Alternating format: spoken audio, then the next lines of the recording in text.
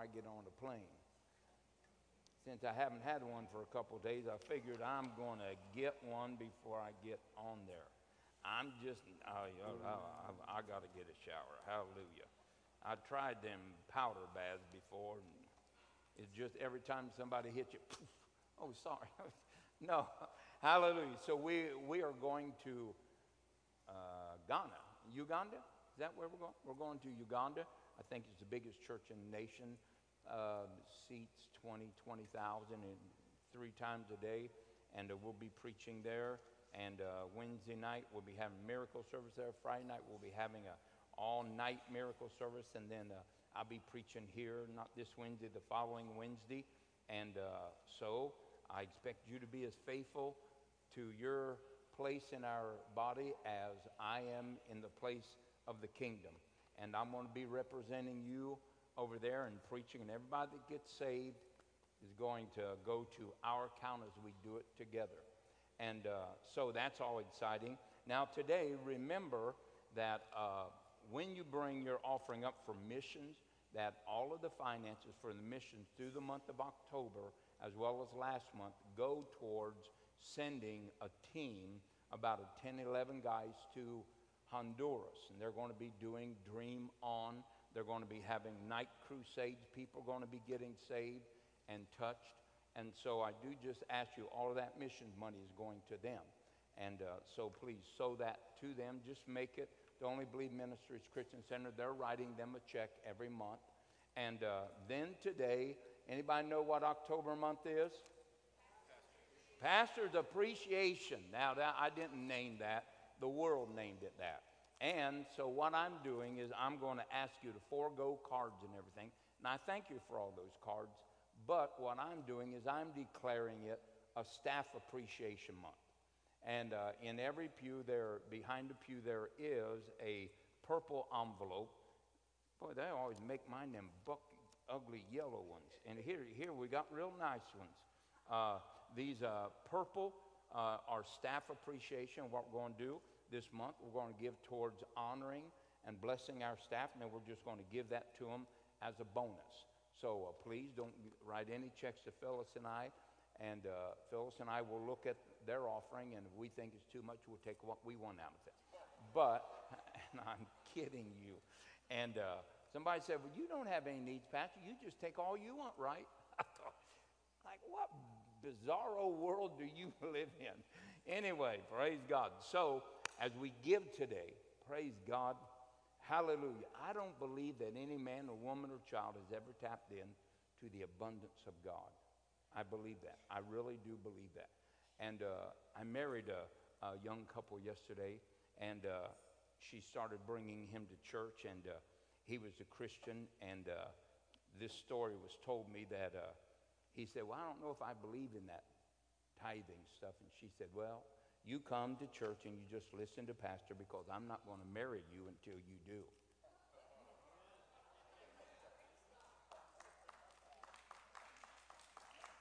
Yeah, why? Because she understands that it's a master key to blessing and to life. And he's a great young man, and I'm sure she's going to get him all the way straightened out. And no, I'm kidding. But they were a great couple, and I just thought that was, hallelujah, praise God. Half Christians don't even marry saved people. They marry problems and projects. Hallelujah. And glue can't fix it. Amen. So, but I thought that was a great, great testimony. So that's what when I married Phyllis, I said, you got to be a tither. And right, Phyllis? You aren't a tither yet? Oh, you are. Okay. All right. You're right, Phyllis. You were. You don't have to rub it in.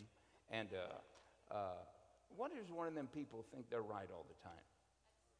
A narcissist. Phyllis Narcissus Dosick. You're a narcissist? According to me. All right. All right, let's receive our tithe and offerings. You know, as you give today, it's going to be given back to you, pressed down, shaken together. Don't have to tell you that. And those of you that are tithers know that your offering is going to open up the windows of heaven, and a blessing is going to be poured out upon you. Let's pray over your tithe and offering. Father, in the name of Jesus, What a great day that you have brought us into. It is a day, God, that we get to declare our faith in you, a day that we get to honor you, God, put you first and give you the first fruits of all of our increase. It is a day, God, that we get to honor you with our substance. God, how creation adores and looks at us and wonders, why man, God? But God, you chose us before the foundations of the world. And God, you have called us to be your people.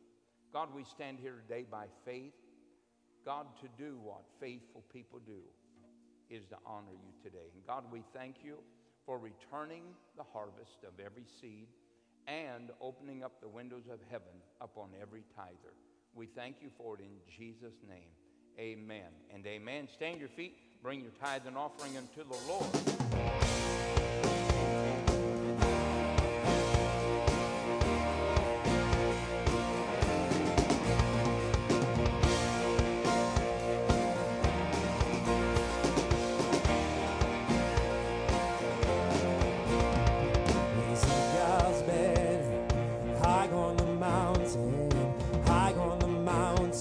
Where the world can see Jesus commands his sanctified army to put on their armor, prepare for a fight.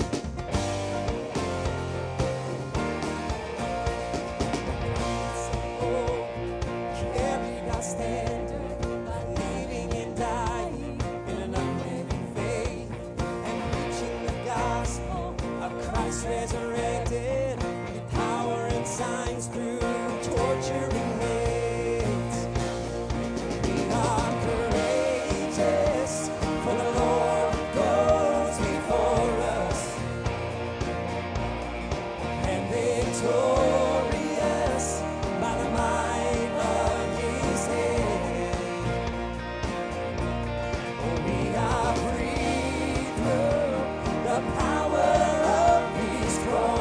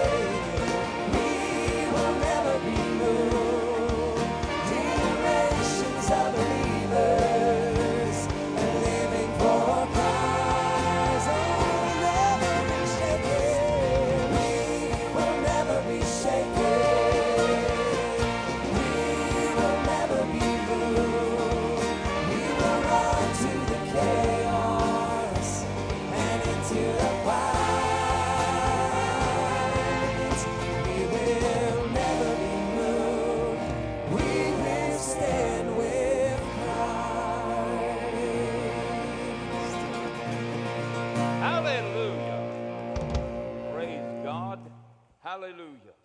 If you will turn, I'm going to preach a 5-week series today in 20 minutes. And so please get ready. Hallelujah. No, I'm not. Let's go to Isaiah 46. Isaiah 46 and verse 9. Isaiah 46, 9. I want to talk to you today about the will of God. The will of God. I've heard so many people say, and I've been cautioned by peers when I call and ask them a question about that. Oh, Peter, don't open that can of worms.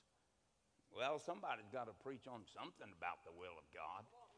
It is not so elusive and so undefined that we just get to do what we want, amen, though people are presenting it like that. The other day we was a guy was looking up we were thinking about doing a survival school, teaching kids how to survive, you know, start fires and all that. So we ran across this site, beer, camping, and Jesus. And they had big coolers of beer there. Yeah, I'm not going to tell you what church it is because you might see it. And but I think it's kind of goofy. Amen? I think it's just kind of goofy. I don't think that the suds on the waves of the sea were bottled. And so I just think we ought to stay away from, well, maybe the whole place catch fire and burn down. And then we can name it beer, camping, and judgment. No. All right, Isaiah 46 and verse 9, it says this. Remember the former days, or remember the former things of old, for I am God. There is none else. I am God, and there is none like me. Declaring the end from the beginning, from ancient times, the things that are not yet done, saying, my counsel shall stand, and I will do all of my pleasure. Calling a ravenous bird from the east, the man that executeth my counsel from a far country. Yea, I have spoken it, I will also bring it to pass. I have purposed it, and I will do it. The will of God. The will of God. What does that mean? Simply means this. The word will means that it's God's desire. God has the desire for each and every one of us. And here God says, look, I proclaim the end from the beginning. I am the one that have created you. I'm the one that have formed you. And I speak of things about your life and things about the world and the events of the kingdoms of those worlds. And I speak about them before they ever come to pass, unveiling that God is an omniscient, all-knowing God. And so is the word will means that it's God's desire, God's pleasure. You saw that in those scriptures that we read. It says, my counsel. The word counsel is simply God's pleasure, God's will, or God's order for an outcome of any type. And then it says, and for my pleasure. That goes right back to my will. So when God says my counsel, he speaks of his will. When he talks about his pleasure, he speaks of his will. And then it says this, my decrees. It means a decree. If God's will is unveiled, it is a decree. You've seen God in that scripture say, I have decreed things. It means that it's the purpose of God, what God chooses in all of the options. That's God's will. Now, the first thing about God's will is that it's sovereign. Now, when we talk about the sovereignty of God, most people think that God's in charge of everything. That's not what sovereignty means. Sovereignty means that there is a decree, there is a will, there is a way, there is a law, there is a right way and a wrong way. That there are benefits and there are deficits. Benefits are for right, deficits are for wrong. The word sovereign means a decree or an expression of a will by a sovereign or of someone that is of supreme authority, so that the will could not be reversed, that the counsel could not be changed, that their pleasure could not be altered. And so God says that I am a God, and there is none beside me. So God declares that he is a sovereign God. And the word sovereign simply means something that is revealed by God as the supreme power and authority over all things, persons, or beings. God is sovereign. So God declares a sovereign will. Now, the sovereign will of God means that God declares this will, reveals this will, without consulting anyone else. Doesn't mean that he does everything. It means that he has a sovereign will. He decrees his pleasure. Doesn't mean that everybody's going to line up with it. Right. Could I get an amen? Some people say, well, God's just sovereign. Well, that means that people that hear the gospel don't have any hope. And they back that up with predestination. But no man is predestined to an eternal hell. Absolutely not. Because it's not God's will. God's sovereign decrees and declarations of pleasure and purpose for every man that anybody should perish. Let's go to 2 Peter 3:9, and we'll look at this just for a moment. Remember that God's will is sovereign. That means that because he has the ultimate authority, Phyllis, he doesn't consult with anybody to make a decree or to establish his will. Now, God's will was established before the foundations of the earth. Remember that the callings and the gifts of God are without repentance. That means that God made sovereign deposits based upon his will for an individual into that person's life before they were ever born. Whether they repented or not, it was God's call. And he put it in there based on his supreme authority to do so. Now, whether a man ever repents or uses that gift for the kingdom of God or not, they still have those gifts and those callings. They are talents that are in their life. Now, God put them in there based on his sovereign decision or choice to give an individual those attributes, those gifts, those talents, and so forth. And so it means that when God makes a will, praise God, it's established. Now, he did that without you ever being saved or unsaved. It was a call because God's not a respecter of persons. So he equips every individual for life.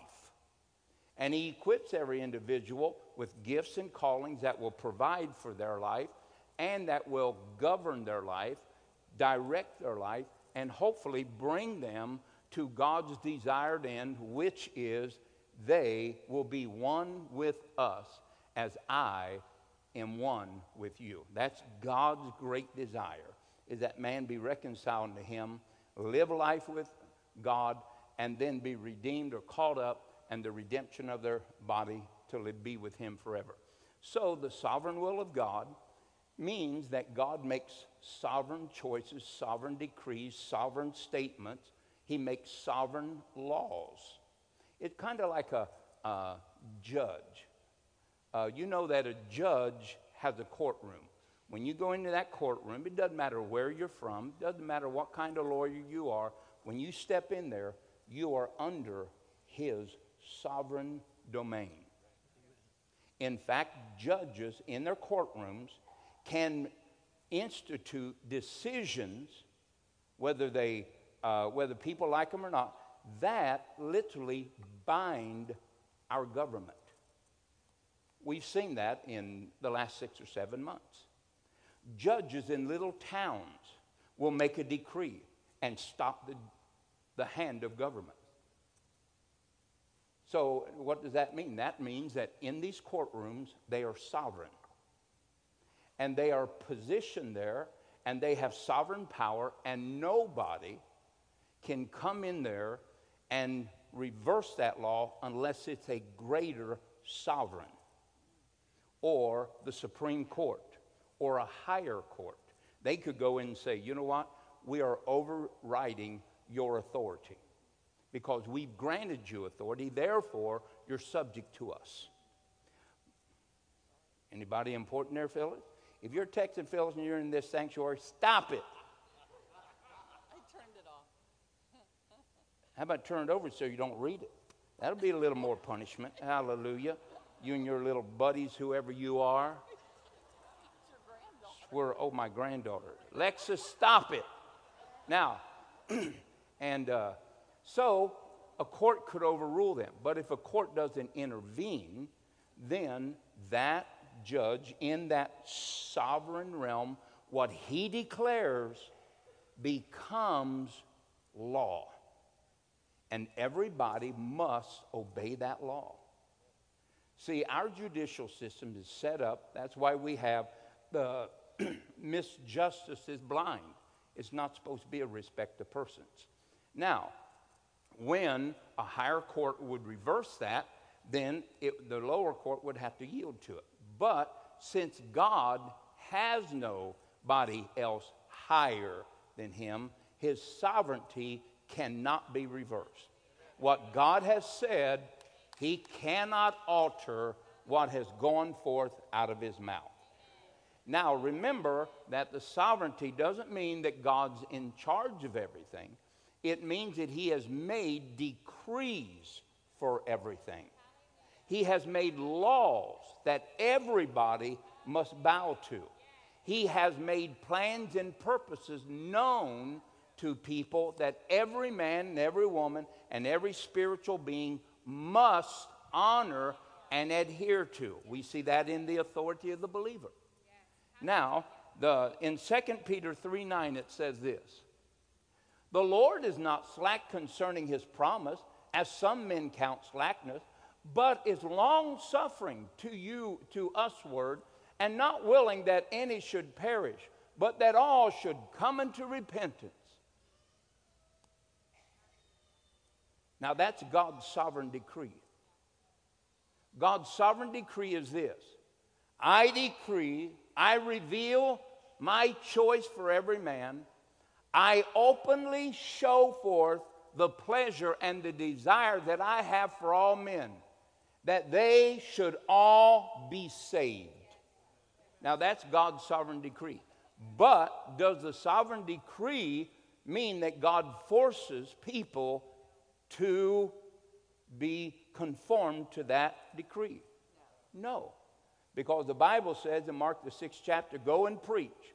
They that believe shall be saved, and they that don't shall be what?" You don't have to be afraid about talking about sin and hell and damned in this church. That you might get that someplace else. Listen, we preach both sides of the gospel. If you believe it, you can be saved, and if you don't, you'll be damned. There's a heaven and a hell. Hallelujah. There's sin and righteousness. There's that which God likes and that which God hates. Amen.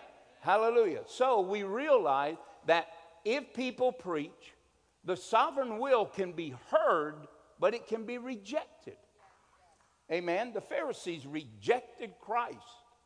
Why did they reject him? Because they did not want to adhere to the sovereign decrees and the sovereign will of God that he declared to them. So they rejected him, thus rejecting God.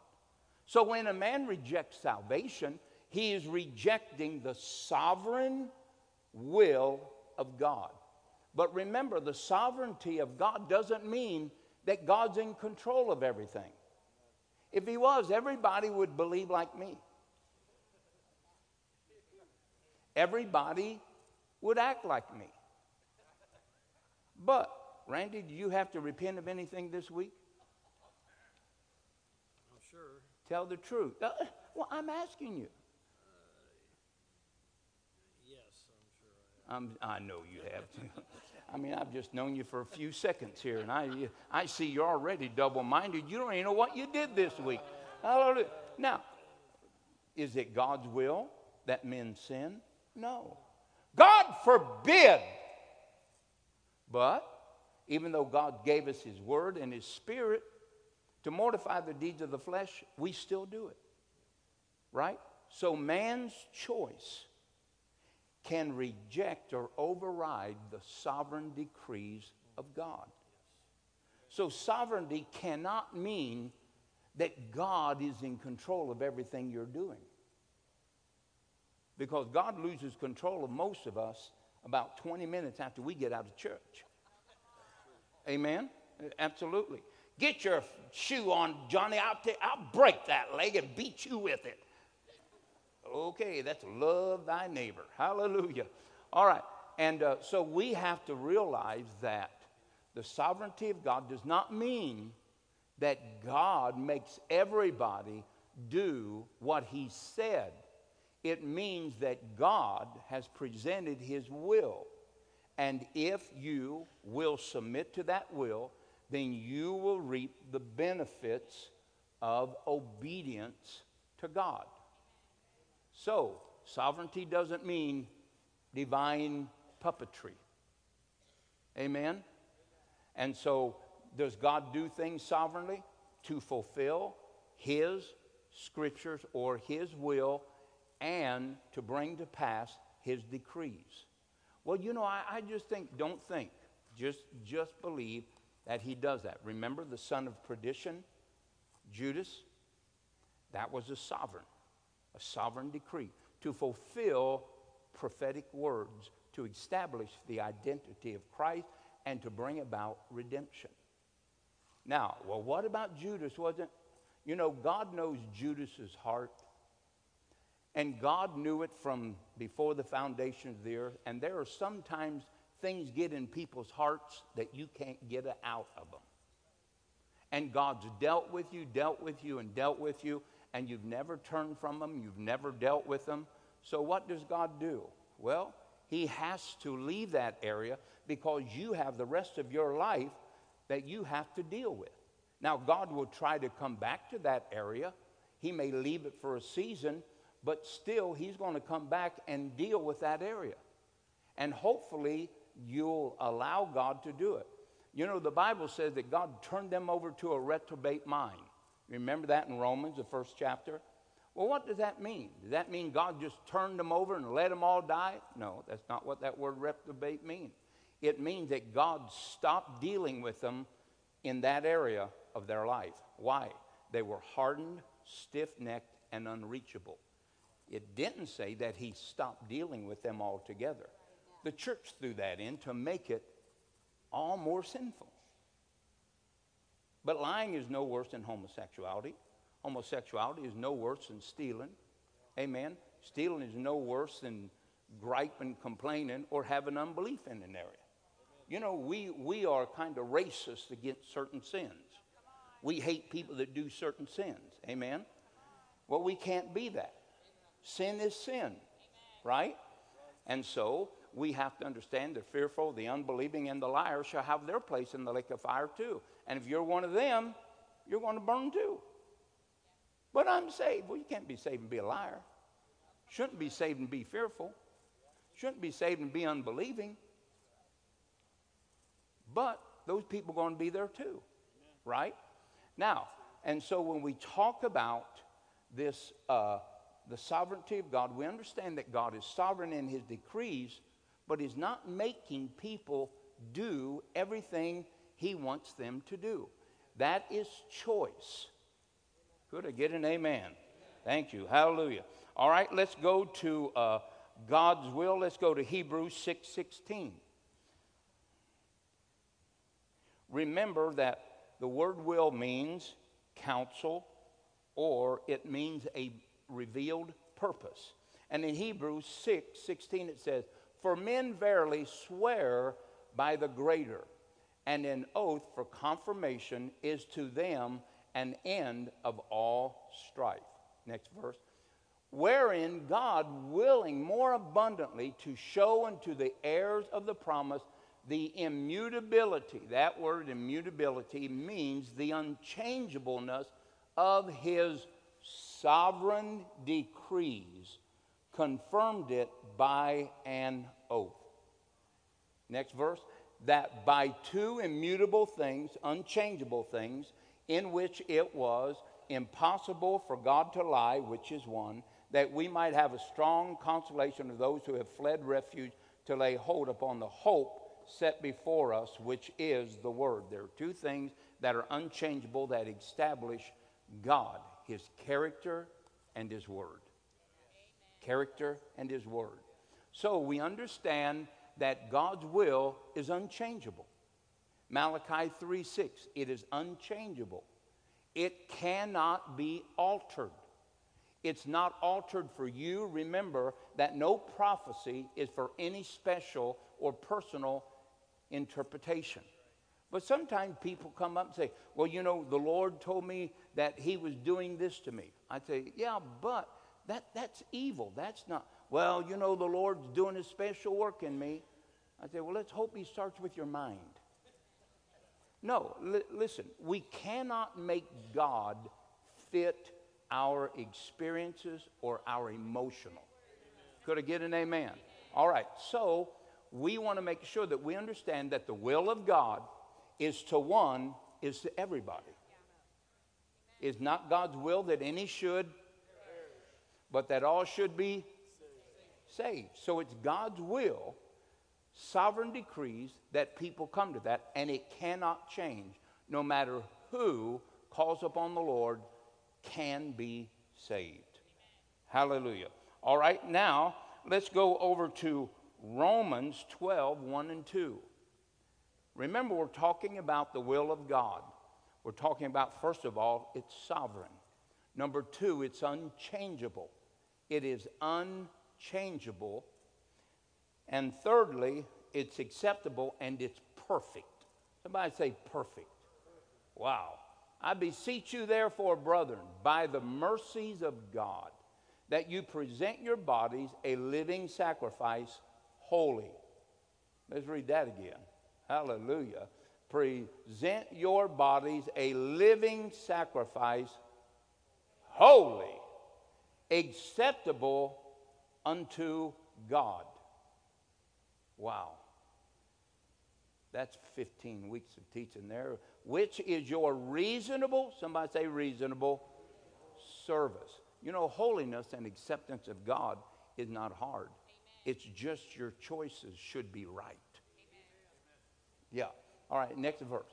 And be not conformed to this world, but be ye transformed by the renewing of your mind, that ye may prove what is that good and acceptable and perfect will of God. So the will of God is what? Somebody say good. It's always, always, always good. Always. Number two, it's always acceptable. And number three, it's always perfect. Now, some people have said that, well, you know, there's different degrees of God's will. So I guess if you get the good of God's will, you get some of it, but the other of it, he's not pleased with. I don't think so. No, you got it. Look, it is good, it's acceptable, and perfect. Those words "and" are conjunctions. It means that one statement does not stand by itself, but it is joined to another. God, it amazes me when I flunked English how good at it I am. You know, I got 14 F's one year. You know that? I stood at the 5th grade door. She said, well, he's got 14 F's. He can't come in here. She said, oh, yeah, he come. They don't want him down there. I remember that old 5th grade teacher, Mrs. Mustard, slapped me right in the mouth for smarting off to her. I never liked her from that day forward. I must have not liked her the day she slapped me. Well, what do you think ever happened to her? She died. She must have been 90 when I met her. I think it was just a reflex when she hit me. Nobody would hit a face like this. Did you forgive the old woman? She's dead. I don't have to forgive her. Do I? Do I? God forgive her. What she sowed, let her reap. Hallelujah. Now, no, I'm kidding. All right, so here it tells, oh, hallelujah. Here it tells us God's will is good, acceptable, and perfect. And then number two, as we look at this passage of Scripture, be not conformed to this world, but be ye transformed by the renewing of your mind, that ye may prove. Now, how do we renew our mind? By the Word of God. So what is the Word of God? It is the will of God. And the will of God is what? Good, acceptable, and perfect. Therefore, the will of God can be found and known. Amen. It's every person's job to seek out and to find God's purpose. Work out your own salvation. And in that purpose, you're going to find your talents, you're going to find your skills, you're going to find your call. You know, sometimes people, oh, I just don't know what God wants me to do. I can't help you. Do you have a word for me? Yes.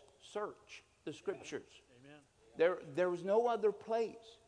Don't try to short circuit. If you don't find it, how will you ever trust that it was really God?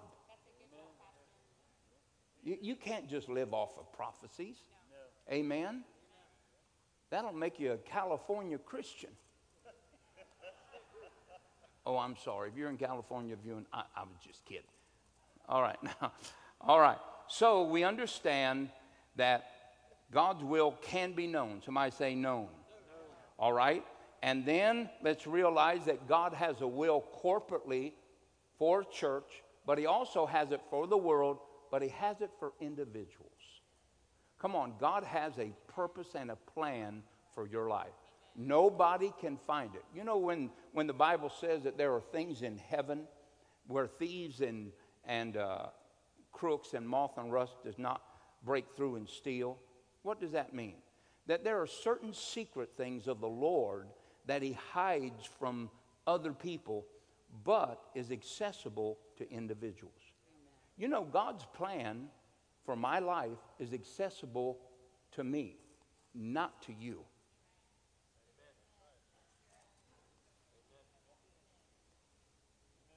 Could I get an amen? Look, we have to understand that there are secret things that are hidden from people. Those secret things can be accessed by us. You remember when Elijah said, look, something's happened, but God hath hid it from me. But the woman was the only person that could reveal it. Yeah. See, there are certain things in our lives about our purposes and our calls that God doesn't reveal to other people. Because other people don't believe in us like God does. And other people may not have the faith that we have even in ourselves. And so sometimes things will be revealed to you. Remember, the Bible says, write the vision, hold it because it's for an appointed time. See, God will reveal things to us, Jim, about ourselves and about our future. And God wants us to hide them. Don't share them with everybody. Because I've heard things like this. Well, boy, oh boy, if God uses him, he's going to be hard up. Well, he might be hard up. Most of us are at the bottom of the barrel when we find God anyway. But what they're really meaning is there's no way that God's going to use him like that. I told people I was going to start a church in Bachkins. They said, go ahead. Nobody wants Bachkins. Then I said, I'm going to start a Bible school there. Oh, nobody can start a Bible school there. Yeah, you can. Absolutely. Praise God. There's John France was one of my first students in the Bible college. You remember that, John? Freezing yourself to death in that little room, no heat. Hallelujah. And when it did work, the fumes would kill you. Hallelujah. And John used his faith and raised from the dead, and here he is a graduate. Look. So everything that they may tell you, it means that they don't believe in you. Doesn't mean that God didn't say it. It means that they don't believe that God has a plan for you. Amen. And so we have to prove those plans. We got to judge those plans. We got to take them through the fire to make sure that they are from God. But nobody can get to those secret places, fellas. Right. Nobody. Amen? Thank you, fellas. Hallelujah. And then let's go to Jeremiah 29:11. Everybody's mind just clicked that off. I've read that before. You're right. Jeremiah 29:11. I think one of the prophecies brought this forth today. Jeremiah 29:11.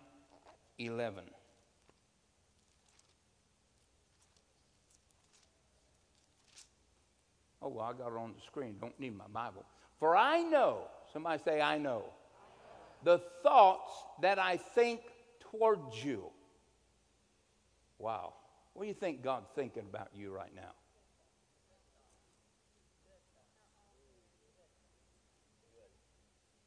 What do you think God's thinking? Give me 3 things God's thinking about you. 3 things, Deb. Tell me 3 things. Good things. He thinks good things about me. Got one. He's got plans for my life. Yeah, well, that's what he's got, but that's not what he's thinking. He's thinking good things. No. He's thinking that I am his child and I am favored. No, that's what he made you. So His thoughts for me is he loves me. now that is true. That's 2. Don't feel bad. All the pastors in the fasting session, none of them got. They just couldn't do it.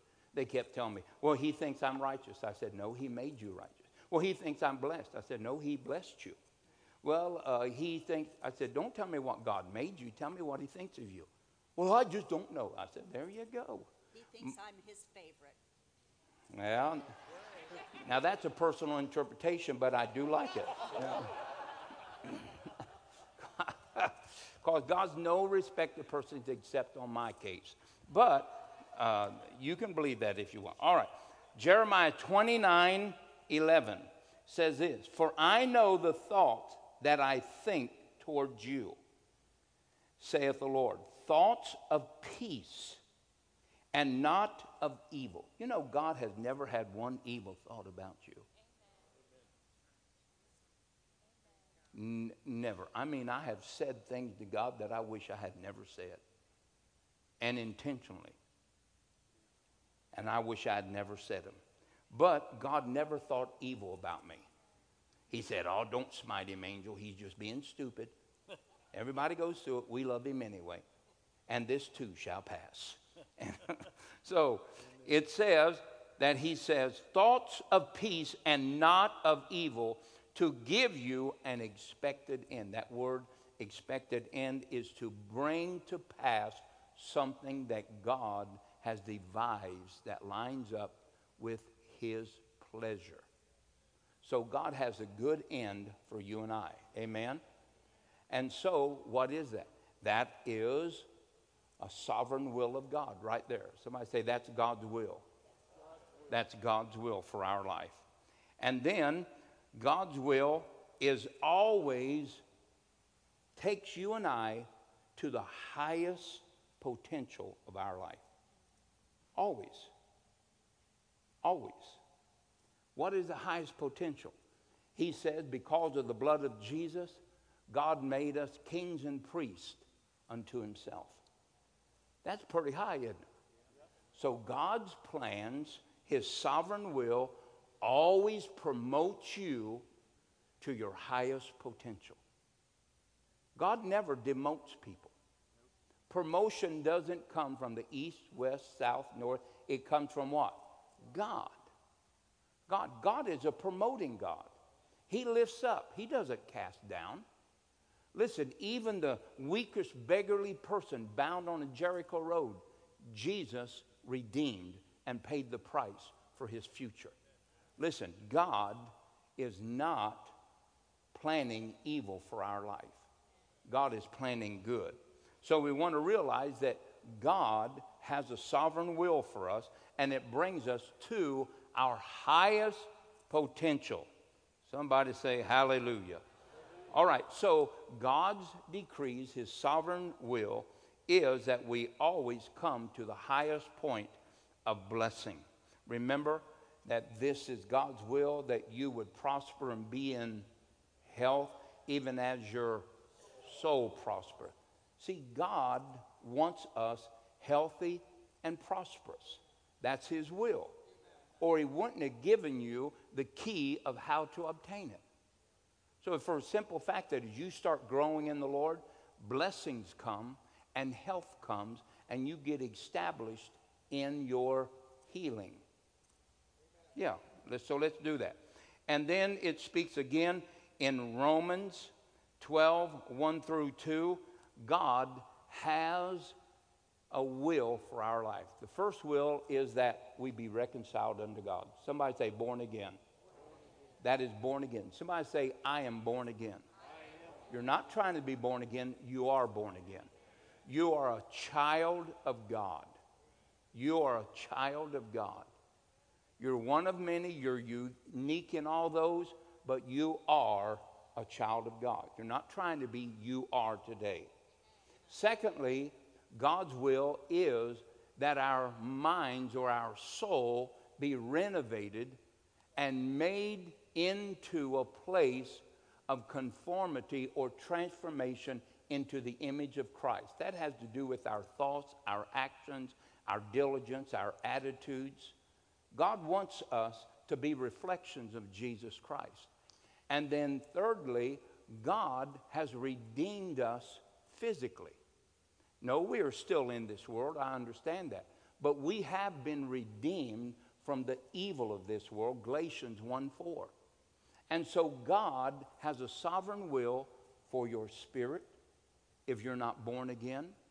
He has a sovereign will for your mind. He wants us to be renewed. He wants you to think like the mind of Christ thought of himself.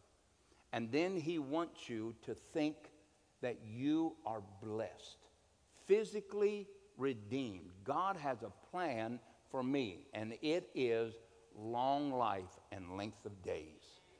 Long life and length of days. Amen. And so God has a plan. It's three-dimensional. It's threefold. It's for our spirit, our soul, and our body. God's plan is sovereign, but it doesn't mean that he forces everybody into it. Amen? It takes our faith. Remember 2 Peter 3:9, and then think about Ephesians 2:8, 2:6 on down through 8. Is by grace are we saved through faith. Your faith can allow the will of God to come to pass in your life, or your doubt and your fear can reject it. I want to live in God's fullness. Amen. I want to live in God's best for my life. His will can be found, his will can be lived, and his will can be experienced. Let's do it today. Amen. Let's live in the will of God. Let's not choose anything else. Let's just go God's will. And whatever God's will says, let's do. Let's just get deeply rooted in and refuse to be moved. Refuse to be moved. Hallelujah. Praise God. Let's lift our hands up towards heaven. Father, I loose right now. I loose, God, the Holy Ghost to begin to draw us. God, no man can come to Christ except that the Holy Ghost draws him. Now, God, draw these people right now. Draw them, God, to a place of saying, I want to know your will, God. I want to find it for my life. I want to find your will for me as a son. I want to find your will for me as a servant to the kingdom. I want you to show me what you would have me do, where you would put my hand, what giftings and callings you have for my life, God. God, I want to walk in your perfect will. God, let every day be a day of Gethsemane. Not my will, but thine be done. God, let it be the prayer, Our Father, which art in heaven, hallowed be thy name. Thy kingdom come, your will, God, be done. Now, God, we ask today to make every day a day of the Garden of Gethsemane. Make it every day a day that your kingdom rules in our life. God, we want your perfect will in our life, that you may be glorified. God, we ask you to move in our lives today. Move in our lives. Tear down, God. Build up. Rekindle fires, God. Rekindle old passions that once drew us to prayer and to study and to fellowship with other believers. God, it seems like we've got just disconnected, discontented, unresponsive, God, to love and even to love's opportunities. God, touch us. Let your will be done. Let your will be done in this earthen vessel as you have declared it in the heavens. Now, with every head bowed, maybe you're here today and you're not a Christian. You say, Pastor, I'm not. Maybe you're here today and say, you know, I once knew Jesus. But, you know, things happen, life got busy, this or that. It doesn't matter. It really doesn't matter. The Father is standing at the door.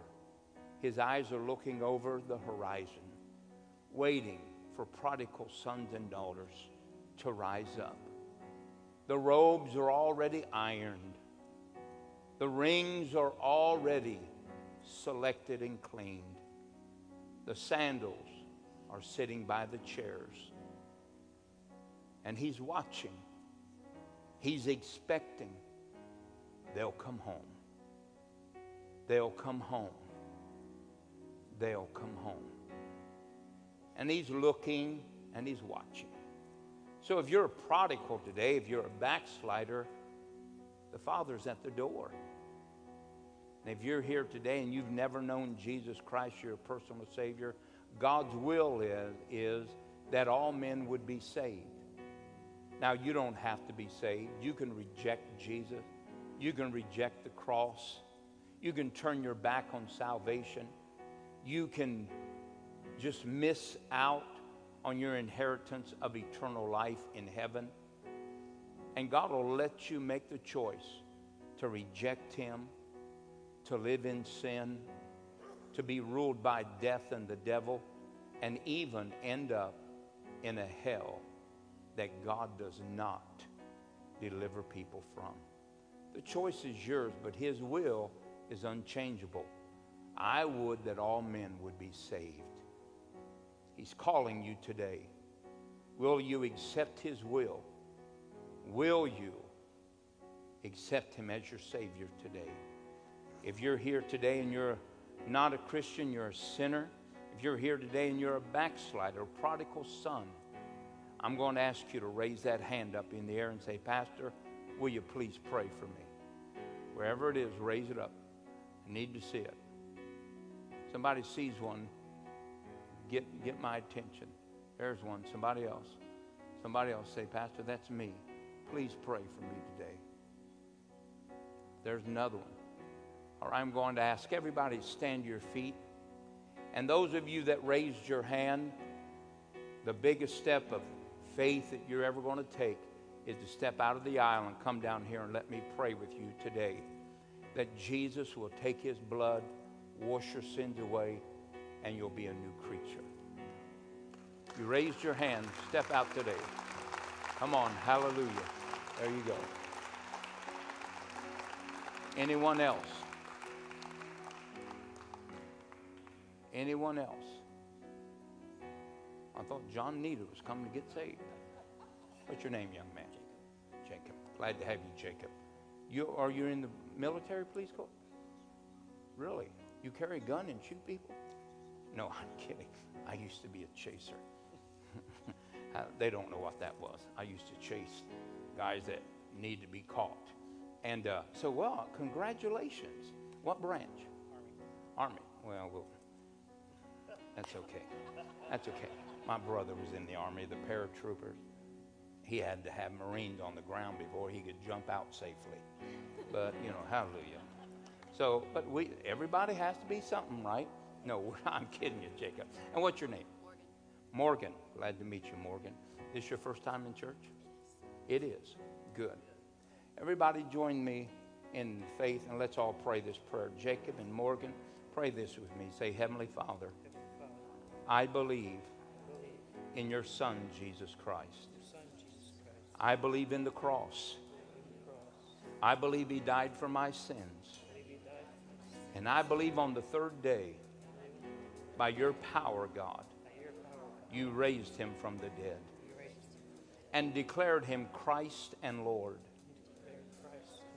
Now, Jesus, I confess you as Lord of my life. Come into my heart now. I receive you as my personal Savior. As you have died for me, I will live for you. Amen and amen. Now, God, I ask you to bless Jacob and Morgan. I ask, God, that you would just visit them, begin to unveil your word. And I ask, God, that the blessing of this house would fall upon them, that, God, they would be encouraged. Let their minds and faces come to the hearts of the people of this church, that we will lift them up, that Christ will begin to be formed in them. God, keep them from all evil, that, God, they can return in faith to the house of the Lord, the house of the faithful, the house of the sons and daughters of God. Now, God, we ask it in Jesus' name. Amen and amen. Praise God. If you'll go with that guy, he's got a book for you and some stuff like that. Praise God. Come up here, Phyllis. Come on up here, lovey. Hallelujah. I'll tell you what, if I wasn't flying out, I'd go home with you. You going? Lord, That's it? Just a... Why, that's Did you what I have thought. garlic already today? No, I did not have garlic. Man, I'm telling you, are you Italian or what? I had garlic last night. And it reeks through my body. Keep it out of our relationship. Okay. I love you. See you, darling. All right. All right. We'll see you.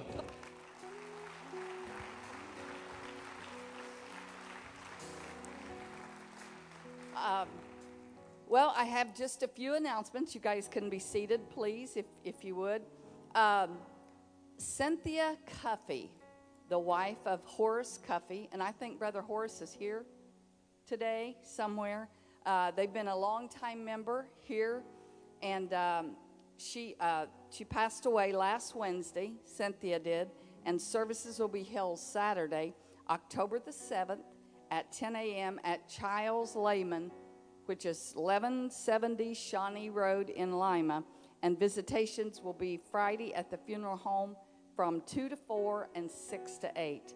And they've been longtime members here forever. And we're really sorry for that family, and let's just pray for them right now and just lift them up in prayer. Heavenly Father, we pray, Lord, for Horace Cuffey's family. God, we ask you to give them peace like they have never had before. Comfort them, Lord, in their time of sorrow. And God, we know where Sister Cuffey is. We don't have to worry anything about her. We don't have to think where she is. We know where she is. And God, we just thank you that you are taking care of this family and you are just giving them joy in their hearts, knowing where Sister Cuffey is and knowing that she is with the Father. And God, we just thank you for the peace, the comfort, and the joy in their lives in Jesus' name. Amen and amen. Now, you know that we're going to have the Mandisa concert, right? I think that's the way you pronounce it. I'm not for sure. We need 15 guys, 15 men. They don't want women. They want 15 men to help them unload their equipment and to load their equipment. Guys, we only have one. They really needed 16, and all we have so far is just one. Please, we need your help. 15. Will anybody raise their hand to help us out? Anyone? Okay, there's Dan. There's 2. Who else? Come on. Oh, Ray, I was looking over top of you, but there's 3. Who else? Just raise your hand. 4. Okay, 5, 6, I think 7. I got you. 7. I need some more, guys. It's so hard to see sometimes for these lights. 8. Thank you so much. Just a few more. 8. Where am I at? Oh, brother. Oh, 9. Okay. Do what? Oh, 10. Okay. That's 10. We need 5 more. Okay. 6 or 11. Sorry. I'm thinking 7. Okay. Or I'm thinking 5 more. Anyone else? 11. We have 11. Anyone else? Please help up in the balcony. Anybody? 11. Okay. 12. That's good. 13, 14. I only need 3 more. 3 more.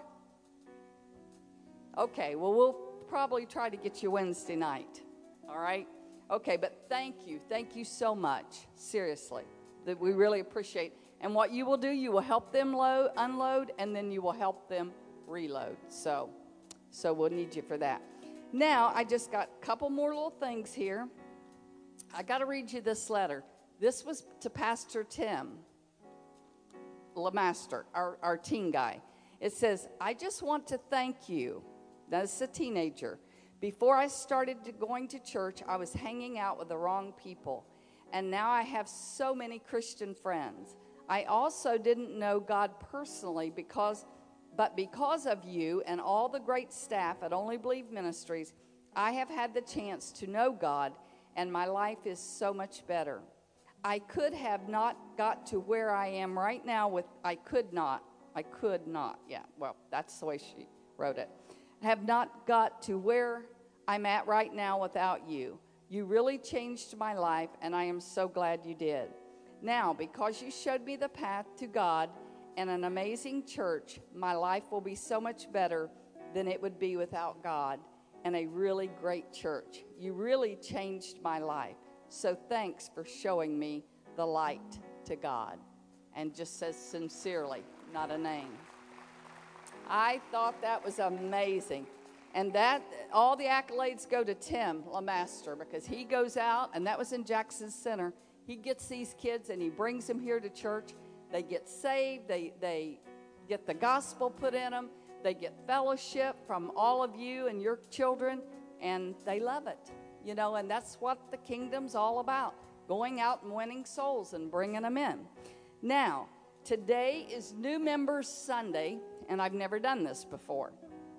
So, if you want to become a member of Only Believe Ministries Christian Center, I want you to come down. If you're expecting to become a member, I would like for you to come down, because I'm going to pray for you. And then I'm going to meet you back in the room afterwards. It's New Member Sunday. Anyone? Oh, okay.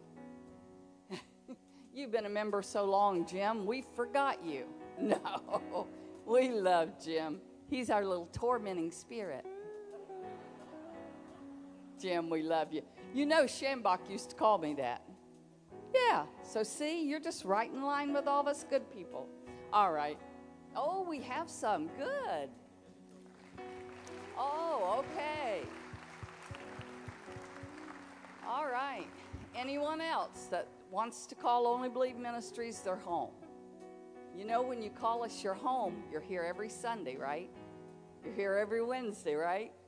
You're here whenever you can be here, right? Okay. No, but we're very proud of you. We're glad that you're calling us your home. And I'm going to pray for all of you, and we're just going to believe God that God's going to just instill the Word of God in you, and you're going to get so full of God and the Word and fellowship in the church that you're just going to love it here, and you're going to be here forever until Jesus returns. All right? Let's just grab hands there, and everybody grab hands. Heavenly Father, we just come before you, Lord, in the name of Jesus. And God, I pray for each and every one of these people that stand here today, these precious, precious people that are standing here today, basically dedicating their self to you and dedicating their self to the house of the Lord. Now, God, I just thank you for that. And God, I thank you that, and I pray for the anointing upon this house to fall on each and every one of them. I pray for the blessings of this house to fall on each and every one of them.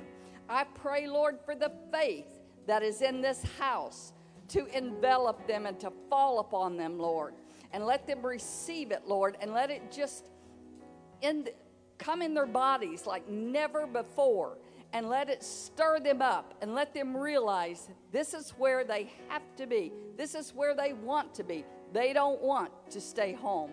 They don't want to be out of church, but they want to be connected to the bunch. And Father, we just thank you for each and every one of them in Jesus' name. And we just ask you to bless them. Amen and amen. Let me tell you guys something. There's this old kind of saying that says a banana away from the bunch is the first one that gets ate. Think about it. You won't tear another banana off if there's one laying there on the counter by itself, but the bunch is right here by it. What one are you going to eat first? The one that's laying by itself. So when you get out of the congregation and you get out into the world, that's when the devil can eat you. Does that make sense? And he'll eat the one that is away from the bunch. So by you being here in the house of the Lord, I'm telling you, you're strong. One can put 1,000 to flight. Two can put 10,000 to flight. You need prayer, you go to your brother or sister. You need something, you go to your brother and sister. Say, pray with me, and watch what happens. So it's connection. So I'll see you guys back there in the room in just a few minutes, okay? Go with Brother Ed right there. Thank you so much.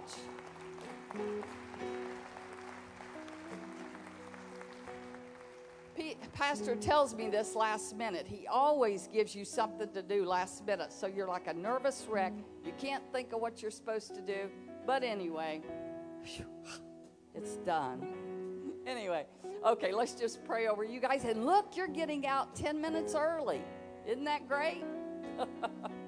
Okay. Heavenly Father, we just come before you, Lord, in the name of Jesus. God, I'm so thankful for my family. This is my family. We are all family, and I thank you, God, for such a wonderful family. I ask you to bless each and every one of them, and as they go through the week, Lord, I ask you to take care of them, watch over them, protect their families.